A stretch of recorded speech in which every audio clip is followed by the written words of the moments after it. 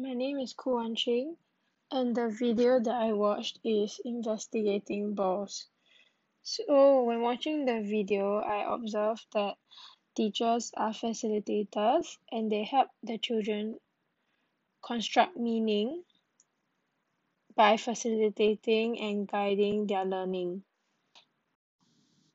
During the investigation, the teachers actually bring in ideas that they think that the children are interested in based on what they heard in their classrooms, and all the teachers will come together to discuss the topic for the investigation.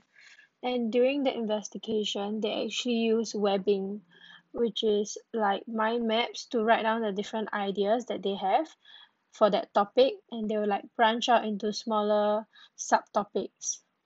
And during the investigation, they also used open-ended questions and they wrote down the various answers that children gave on like a huge piece of Vanguard paper so that all the children can see what their friends' answer were and they can remember what their own answers are as well.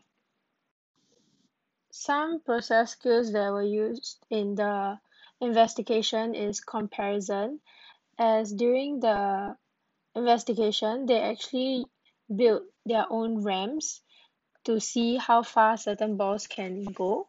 And they also learn how to change the different height of the ramps and see if the height of the ramp will affect the speed of the ball or if the shape of the ball will affect the speed of the ball.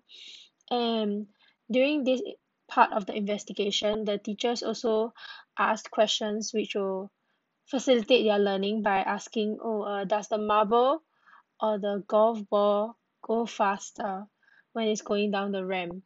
So this will help their comparing skills. Yeah.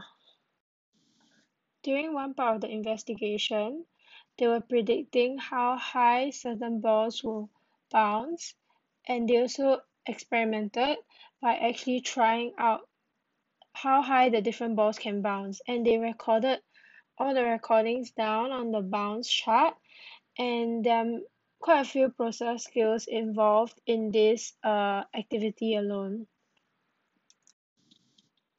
During the investigation, uh, they actually spent 3 months on the investigation of balls.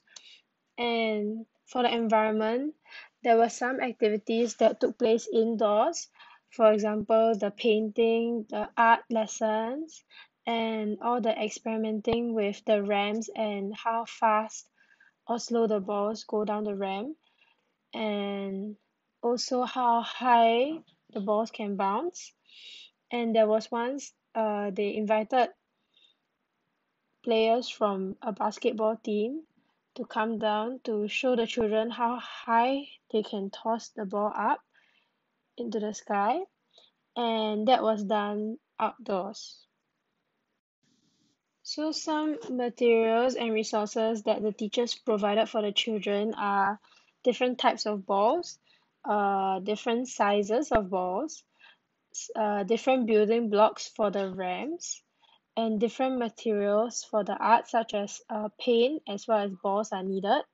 And also, they also gave different materials such as aluminium foil, rubber band, Play-Doh, and tissue paper for the children to make their own balls. One way that the teachers actually used to demonstrate the children's understanding is that they got the children to make balls using different materials like I've mentioned before: aluminium foil, rubber band, Play-Doh, and tissue paper. And from this activity, the children are already able to know that certain balls will not roll because of the shape, compared to in the beginning when they first started the investigation, when the children actually assumed that every ball will roll.